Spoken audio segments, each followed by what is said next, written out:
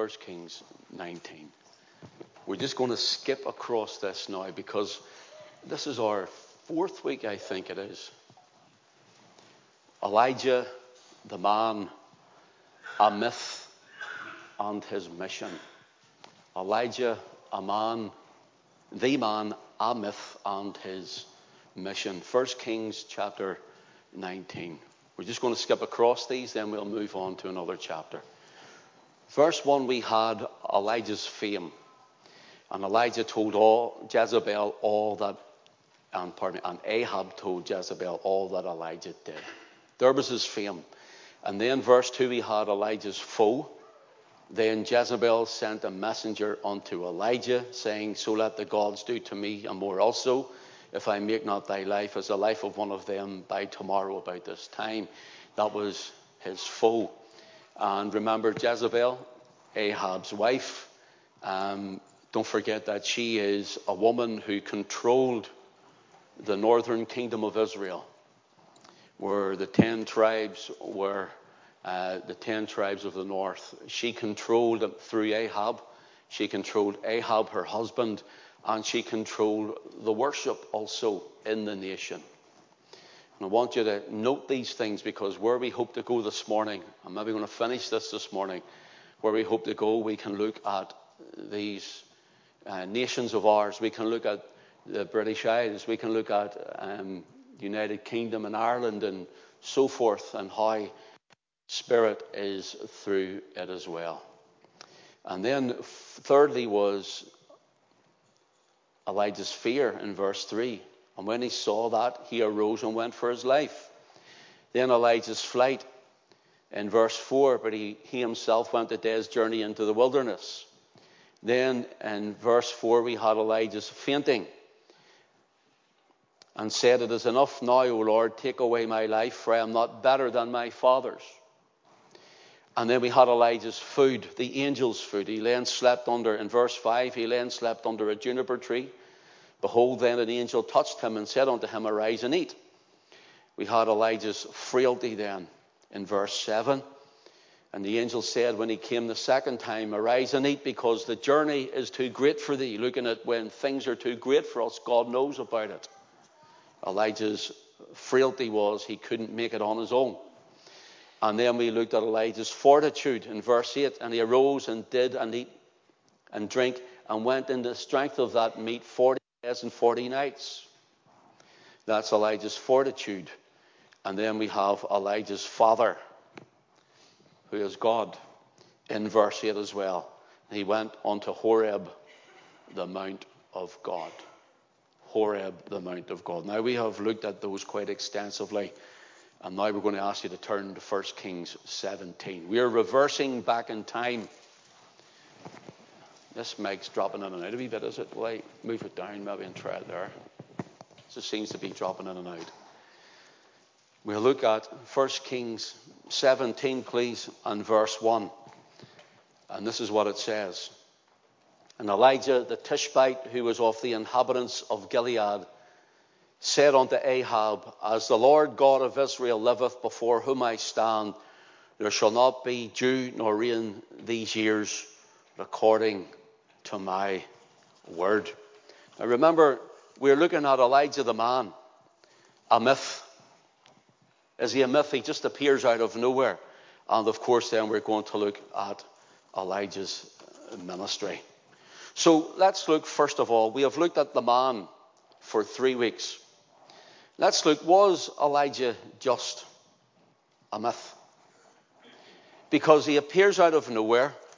He was, as it were, just into the palace or wherever he had met Ahab. We're not told that he disguised himself. We're not told that he put on some sort of different clothing. We're just told that he went unto Ahab. And notice he was more aware. He was more conscious of God than he was of Ahab, who he stood before and who stood before Elijah. In other words, it says, and Elijah the Tishbite, who was of the inhabitants of Gilead, said unto Ahab, as the Lord God of Israel liveth, before whom I stand, he says, I'm standing before you Ahab, but I'm really standing before the Lord God of Israel. I think sometimes, brothers and sisters, we must understand that we have to get to the place, to the point, and to the time where the church, we're going to look at it in a moment, that is the born-again, blood-washed church, they need again to stand upon their feet in these days. They need to get a consciousness of God, not that we just worship on a Sunday and then we leave on Sunday and we go and do our own thing during the week, but rather that we are conscious of the Lord every single day, every moment of every hour, knowing God is within us as believers, He is with us, and that you and I, even though we stand before men, women, people, governments, whether it be for whatever reason, but that we stand before them and we are more conscious. We're more conscious of God and what God says. We're more conscious of what the Word of God says than what man says and the rules of man. So first of all, was Elijah just a myth? If he is or was just a myth, then you and I need to look at something in particular. The region where he lived is given to us, and that's all we really know. The region of Gilead. It was a mountainous region, and Jordan was to the west, Bashan was to the north, the Arabian plateau was to the east, and Moab and Ammon was beneath to the south of the land of Israel. So a man whom we know nothing about, that's all we're told, and he appears in the palace. Notice, a man who came from an undisclosed, particular, pointed out area, family or place. A man who was surrounded by barren lands. A man who was surrounded by ungodly men and women. A man who was surrounded on the left hand, on the right, north and south, and east and west. This man, Elijah, appears out of nowhere. And some may deem it to think that he was some sort of myth, that he wasn't really true at all, that the stories of him were not correct. And yet this man, he bears the name of Yahweh, or the name of God. Meaning this, that his name means, my God is Yah, or my God is Yahweh. This man, as we have looked at, had like passions as us. This man was flesh and blood and bone. Let me just change this mic. It's dropping in and out.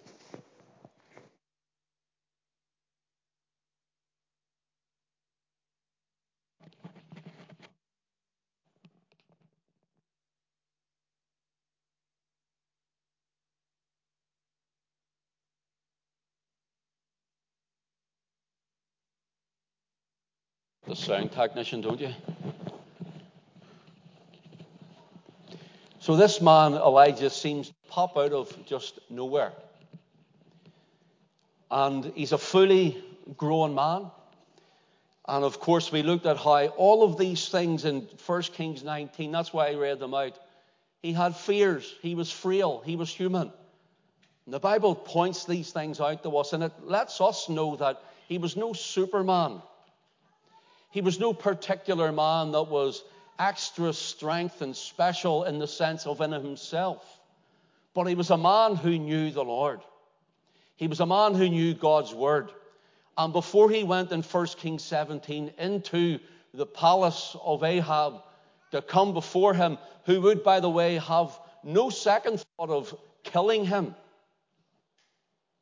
no second thought of slaying him, we find that there he stands in front of Ahab, and as he stands in front of him, he declares the word of the Lord. He had to have a relationship with God before he went there. And if he didn't have a relationship with God before he went there, he couldn't have brought the word of the Lord. See, brothers and sisters, it's in that place of relationship that you and I get the word of the Lord. It's in that place of relationship of prayer and fasting, as we even talked about later. It's in that place where we get the word of the Lord for ourselves, for situations, for life, and even for the things that's happening in our land and in our government. Now take note on this. Elijah is able to declare a cessation of dew and rain.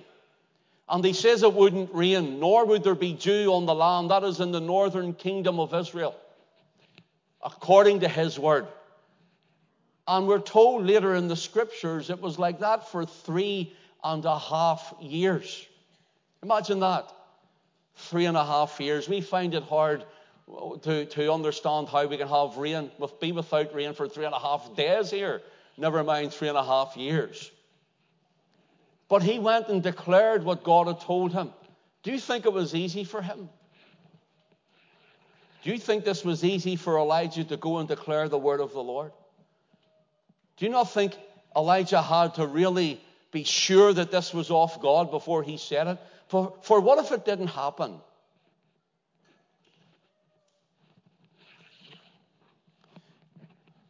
Maybe Ahab would have had him decapitated, sawn in half, as other prophets were in northern Israel. So he declares a cessation of rain. And surely the thought must be to many that this man, as I said, must be like an angelic person. But he wasn't. He was flesh and bone and blood like you and I. So this should give us hope this morning.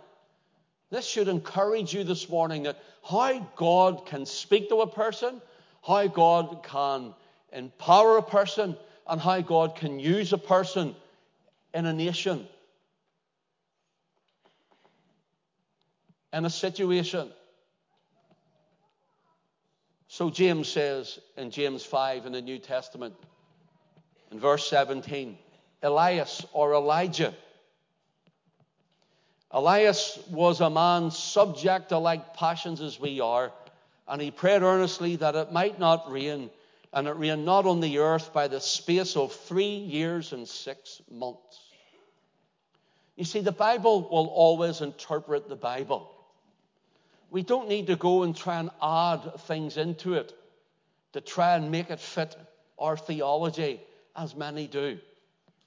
So when we say that it happened, we look for it to happen other places. Do you know Elijah, if he's a myth, his name is mentioned 69 times in the Old Testament and 30 times in the New Testament, only he's called Elias because of the Greek language. Notice here, James 5, Elias or Elijah was a man subject to like passions as we are.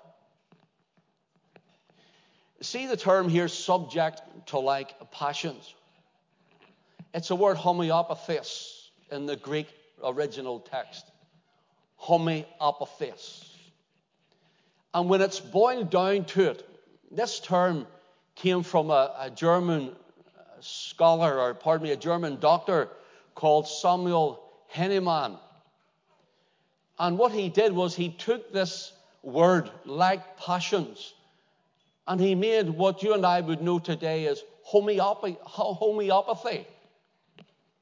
homeopathic medicines. And that's what he stood for, that like can heal like. That's the idea of it.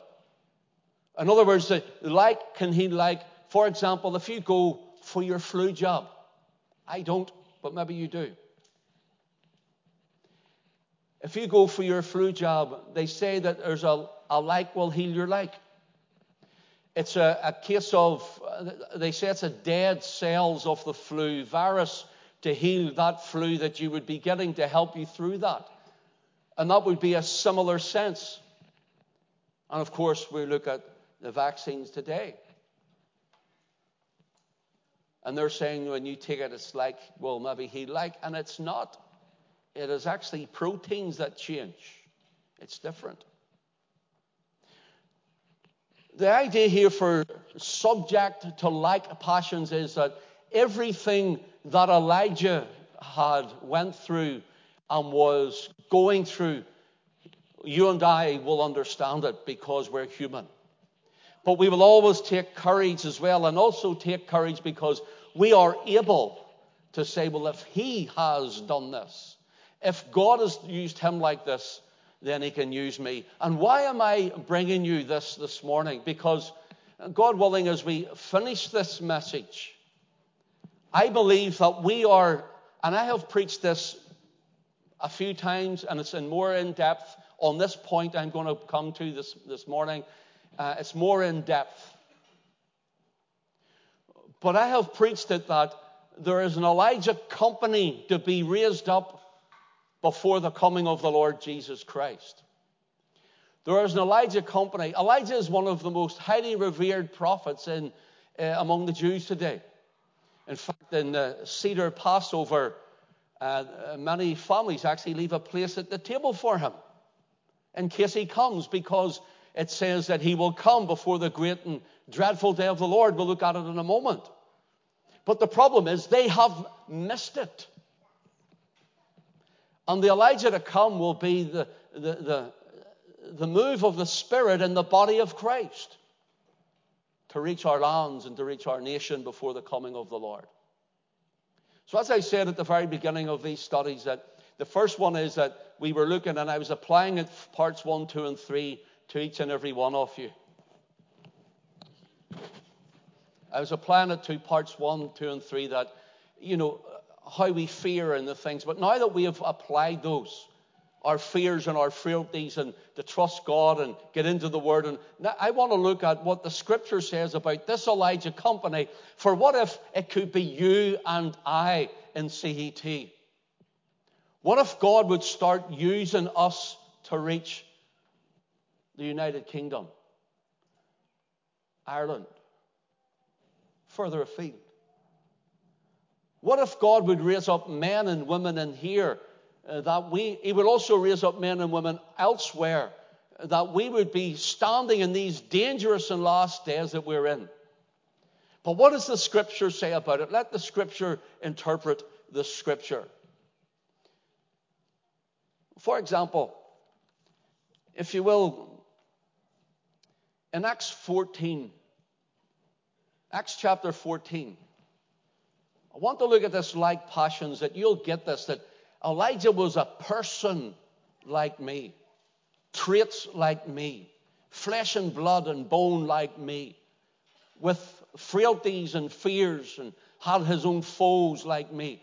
Remember Jezebel, the controlling spirit nationally in the house of Israel. Remember Jezebel controlling through the church in Revelation chapter 3. The controlling spirit of this woman. And we spoke about that. And you and I, being human beings, we think, well, can we really do it? Can God really use me? Sure, who am I? And there is a controlling spirit in our nation, all nations at the moment. This one world government, the elitists, they're bringing every one of us into subservience to them. And whether it be to see and test how much we will be controlled. And they infiltrate our hearts and our minds. And they take our hearts and our minds and they make it subservient to them through programming, through news bulletin. Fear comes in like Elijah had. And they take it and they want to build their one world revived Roman Empire in Europe. And then, of course, in the United States, they want to build theirs and they want to keep building. So what they'll do is they'll tell the people about fear. They'll tell you how much you have to fear. We don't deny there's something there. We don't deny there's people dying, by the way. We don't deny any of it. But they tell us through mixed up figures to cause everyone to fear. to run and hide, as it were. And then what they do is they tell you how big government is going to be your big brother, and how he will not only look after you, but watch your every move and step. And how he wants to take your riches, in other words, to bring in Marxist communism. And how they want to then take that, and while the people are in fear, they set out then programs of worship, how to worship, when to worship, where to worship. And they tell you how you're allowed to worship. And everyone comes into control of a Jezebel spirit. Then they start bringing us, we must all come into a unity of oneness together, that there's no more relying on Scripture, but the Scripture, even for many Christians, is not the Word of God, but the Scripture is the prescription. And the Scripture of many people is what the government dictates. And it's what they're saying to us. And people are afraid across our land, and they're afraid in the church. And I've said it before, even preachers who were standing up with the fist, no, we shall not be shaken and we shall not be moved, and all, and they're afraid because they've been showing up. You know what this virus has done, and the government's agenda? It has shown us up. It has tested hearts about the love of Christ. Many hearts have failed. Elijah was a man with fears. Elijah was a man with passions, like you and I. In Acts chapter 14, in verse 8, there was a crippled man from his mother's womb. In verse 11, it says that he is healed. And in verse 11, the people are crying, the gods, notice, the people are crying, the gods are come down to us in the likeness of men.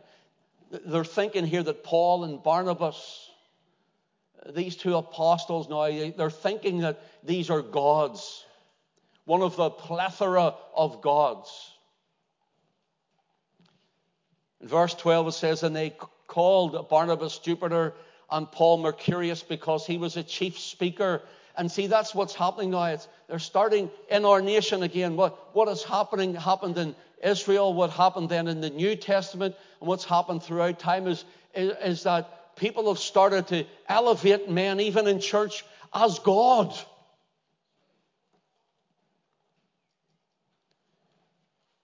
They even think that there's healing in the hands of some so-called faith healers. And I believe in healing.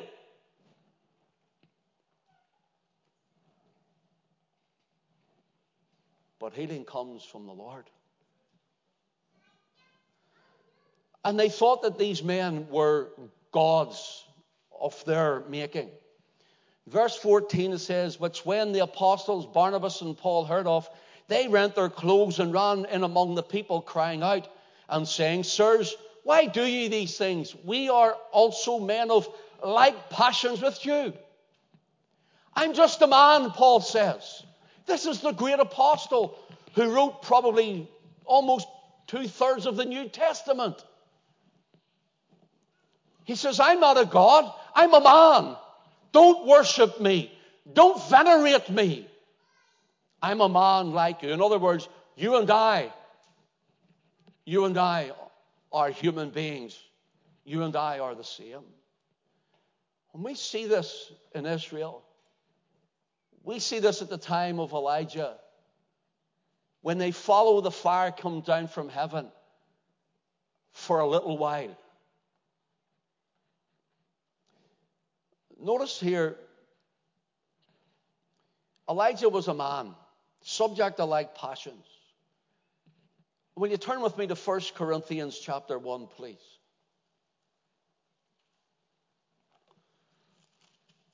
For those who think that maybe God only uses the man, the woman, who are better off, that's wrong. Better off, brothers and sisters, I was the chiefest of sinners. I'm not proud of it. I don't boast in it. I regret it. I hate the thought of it. But I was the chiefest of sinners. I was on a broad road to destruction. I was on my way to hell. I was on the roll of a Presbyterian church. I wasn't going to heaven, and I wasn't saved. But Jesus came along and he touched me. And we find that people think that, well, they must have grown up like this. No. Alcoholism, drug addiction.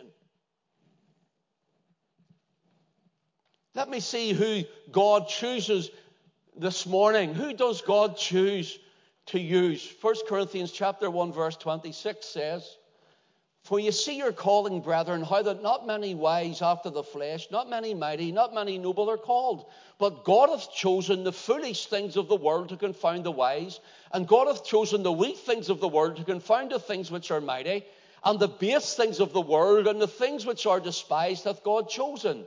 Yea, and the things which are not, to bring to naught the things that are. Why? That no flesh should glory in his presence."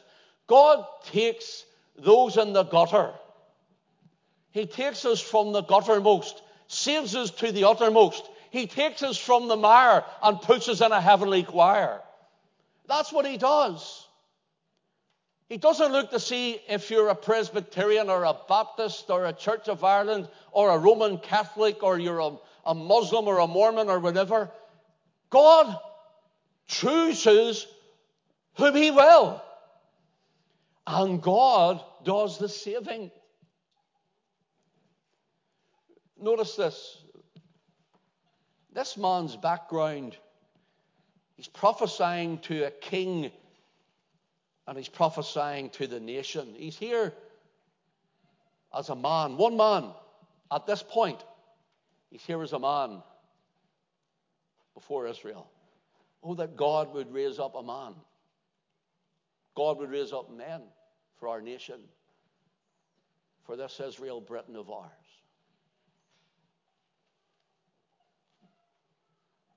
For Ireland. Oh, that God would raise up a man or men again. Notice,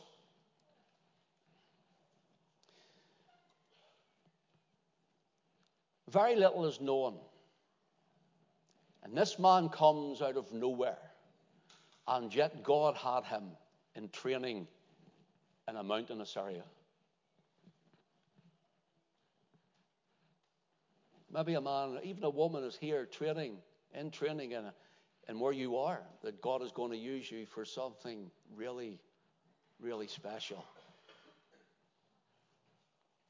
Like they said to Esther when the Jews were relieved from death from Haman, Mordecai says, "Who knows whether thou art come to the kingdom for such a time as this?" Your background doesn't matter. Your past is forgiven and forgotten when you are repentant of your sin and washed by faith in the blood of Christ and trusting in him only and solely. Your past is gone. Your future is certain. Listen to the words of my pastor, Pastor McConnell. He used to say, and he said it on a regular basis, "Brother, sister, to the saved, this life is a training ground for the life that is to come." What you go through is a training ground for the life that is to come. My friend in America, Pastor Jennings, many of you know him, you've met him. He said these words. He says, "We are in training for reigning," R-E-I-G-N now. We are in training for reigning and we're in schooling for ruling. That's where we are today.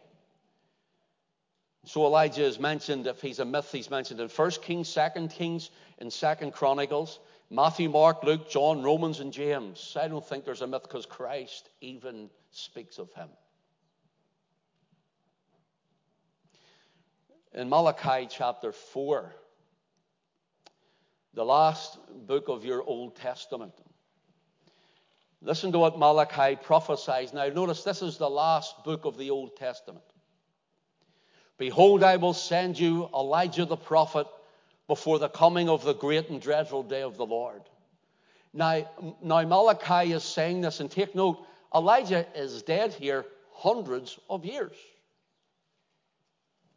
Hence, the Jews think that he's going to be at the Seder Passover, maybe come to sit with their dinner. That will be his coming. They leave a space for him. But as I said, they have missed it. They have missed Messiah because they have missed Christ, and they have also missed Elijah. Stay with me to show you something. Time is flowing. We had so much going on, and time went on this morning, and we're going to run a bit late. But we'll try not to keep you too late. Notice, between the book of Malachi finishing and then the Gospels starting, there's 400 years there of a gap where God did not speak to Judah. Israel are gone. 400 years. Now, there is what's known as the Apocrypha, was in the early Bibles, but they were deemed that they were not inspired, and so they were taken out. Some of them are good for history and for different things, and some of them are a bit, well, to be desired. But for 400 years where God didn't speak, and one of the last things that he says to the nation is, behold, I'll send you Elijah the prophet. That's why they're still waiting.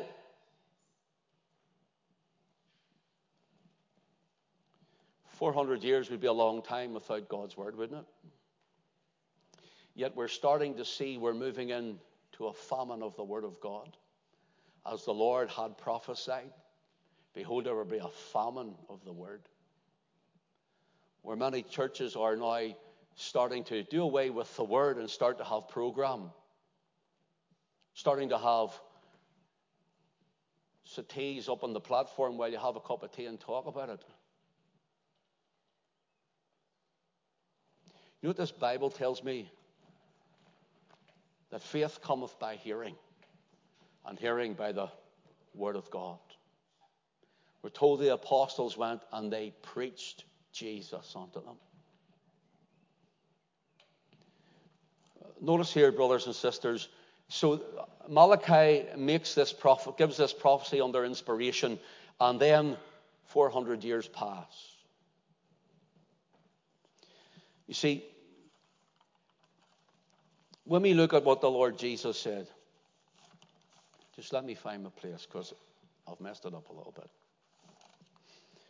The Lord Jesus had said to the disciples that he would send Elijah the prophet, or he had said to Malachi he would send Elijah the prophet, but he said to his disciples that Elias or Elijah had already come.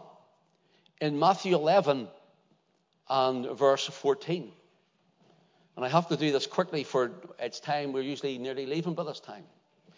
Matthew 11 and verse 14, the Lord Jesus says, if you will receive, this is Elias, which was to come. Speaking of John the Baptist, the fiery preacher in the wilderness. If you can receive this, he says, this is Elijah to come. Jesus said that. And then in John chapter 1 and verse 1, the Jews are asking John the Baptist, are you Elijah? And they asked him, what then? Art thou Elias? And he saith, I am not. Art thou that prophet? And he answered, no. Now Jesus said he was Elijah. And John the Baptist said he wasn't Elijah. Is it a contradiction in the scripture? So the Bible contradicts itself, does it? No. Let the scriptures interpret the scriptures here. Jesus said he was Elias or Elijah. John the Baptist said he was not that prophet. So how do we fix this?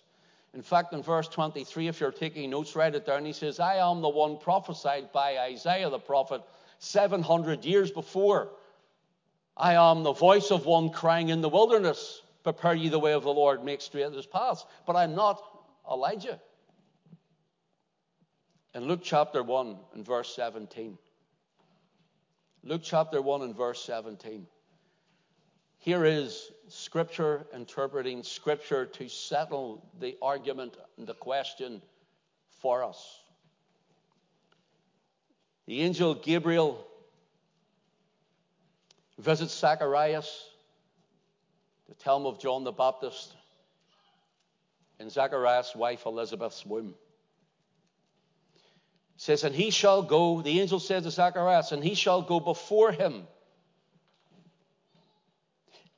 Notice the words, in the spirit and power of Elias, or in the spirit and power of Elijah, to turn the hearts of the fathers to the children and the disobedient to the wisdom of the just, to make ready a people prepared for the Lord.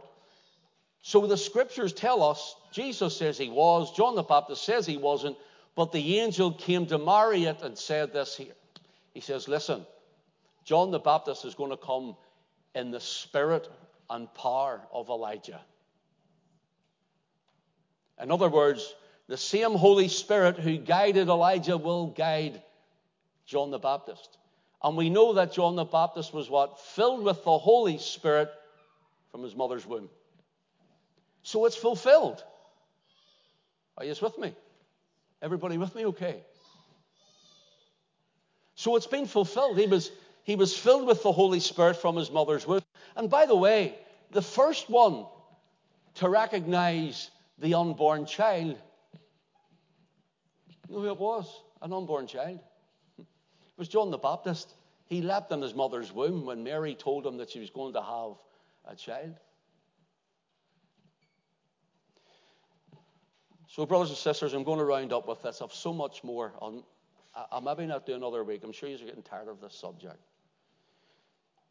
Mayer's commentary says this about the house of Israel at the time of Elijah. It was a crucial time in the history of Israel. It looked as if the worship of the true God might be completely eliminated in the northern kingdom. We can see that in Britain today, can't we? United Kingdom today.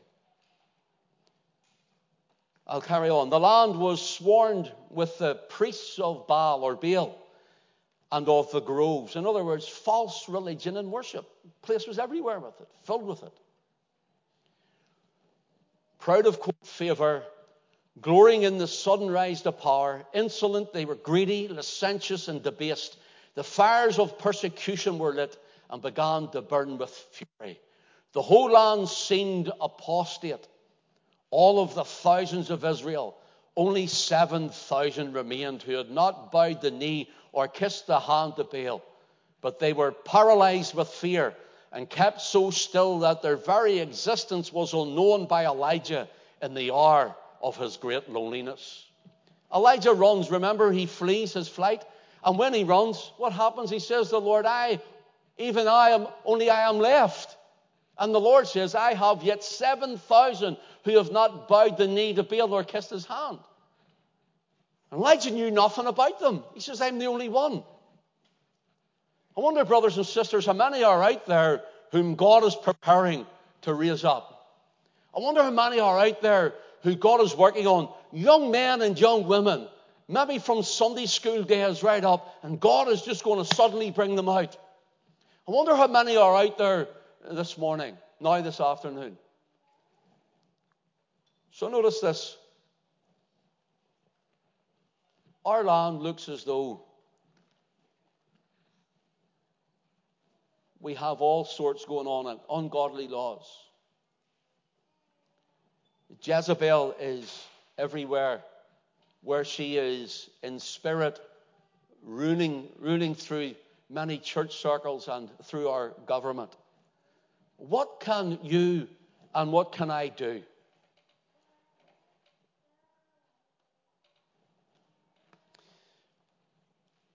I love this quote from about John Knox. John Knox, the Scottish reformer. Listen to what it says. He said, a man with God is always in the majority. A man with God is always in the majority. Notice, here is someone again raised up at the time in Scotland. Notice what it said of Mary, Queen of Scots. This is what she was reported to have said. I fear John Knox's prayers more than all the assembled armies of Europe. What about that for a prayer life, eh? I fear John Knox's prayers more than all the assembled armies of Europe.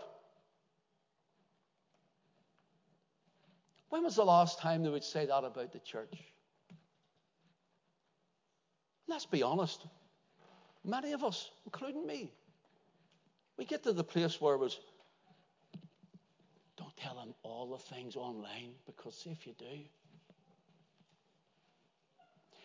you'll get into a whole debate and trouble about it. It's not true.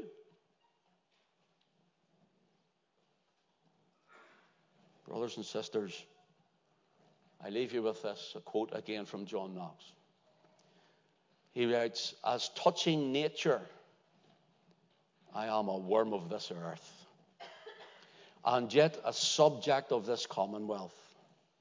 But as touching the office wherein it hath pleased God to place me, I am a watchman. For that reason I am bound in conscience to blow the trumpet publicly. It's time, Christian, for you and I, may CET, set the trumpets to our mouths and blow to sound the alarm. Blow to sound the alarm. God raised a man of flesh and blood like you and I, and used him to prophesy the rain stopped and fire fell. It's not up to you and I to count the numbers. It's not up to you and I to worry about the numbers. How many has come? How many will come? How many will follow? It's up to you and I to do our job. Blow the trumpet, sow the seed, and water it with your prayers. Finish with this. 7,000. Maybe speaking this another time. 7,000. Do you know what's prophetic there too? For 1,000 is a millennium. And 7 is the number of perfection. And you know, from Adam to now, it's 6,000 years. And when Jesus comes, how close is he if that be the case? When Jesus comes, it's number 7. It's number 7. God has reserved for himself. Let us pray a minute. Father, would you reserve your people, Lord, to bring us out at the right moment, at the right time, in the right place? Would you help us to lift the trumpet, Lord? Lord, maybe take, as it were, the spiritual shofar, and Lord, walk with it wherever we go. Maybe take it, Lord, would you raise men and women up, Lord, that they would be unafraid and unashamed of Christ, to blow the trumpet, to sound an alarm in all his holy mountain. Lord, that we would know and that we would hear, Lord, what you're doing among our lands and our nations. Father, we pray, Lord, that you would speak to our hearts and into our lives. And, oh God, that we would know your voice and your leading. Lord, would you fill us with your Holy Spirit, and would you glorify the Lord Jesus Christ in all we do.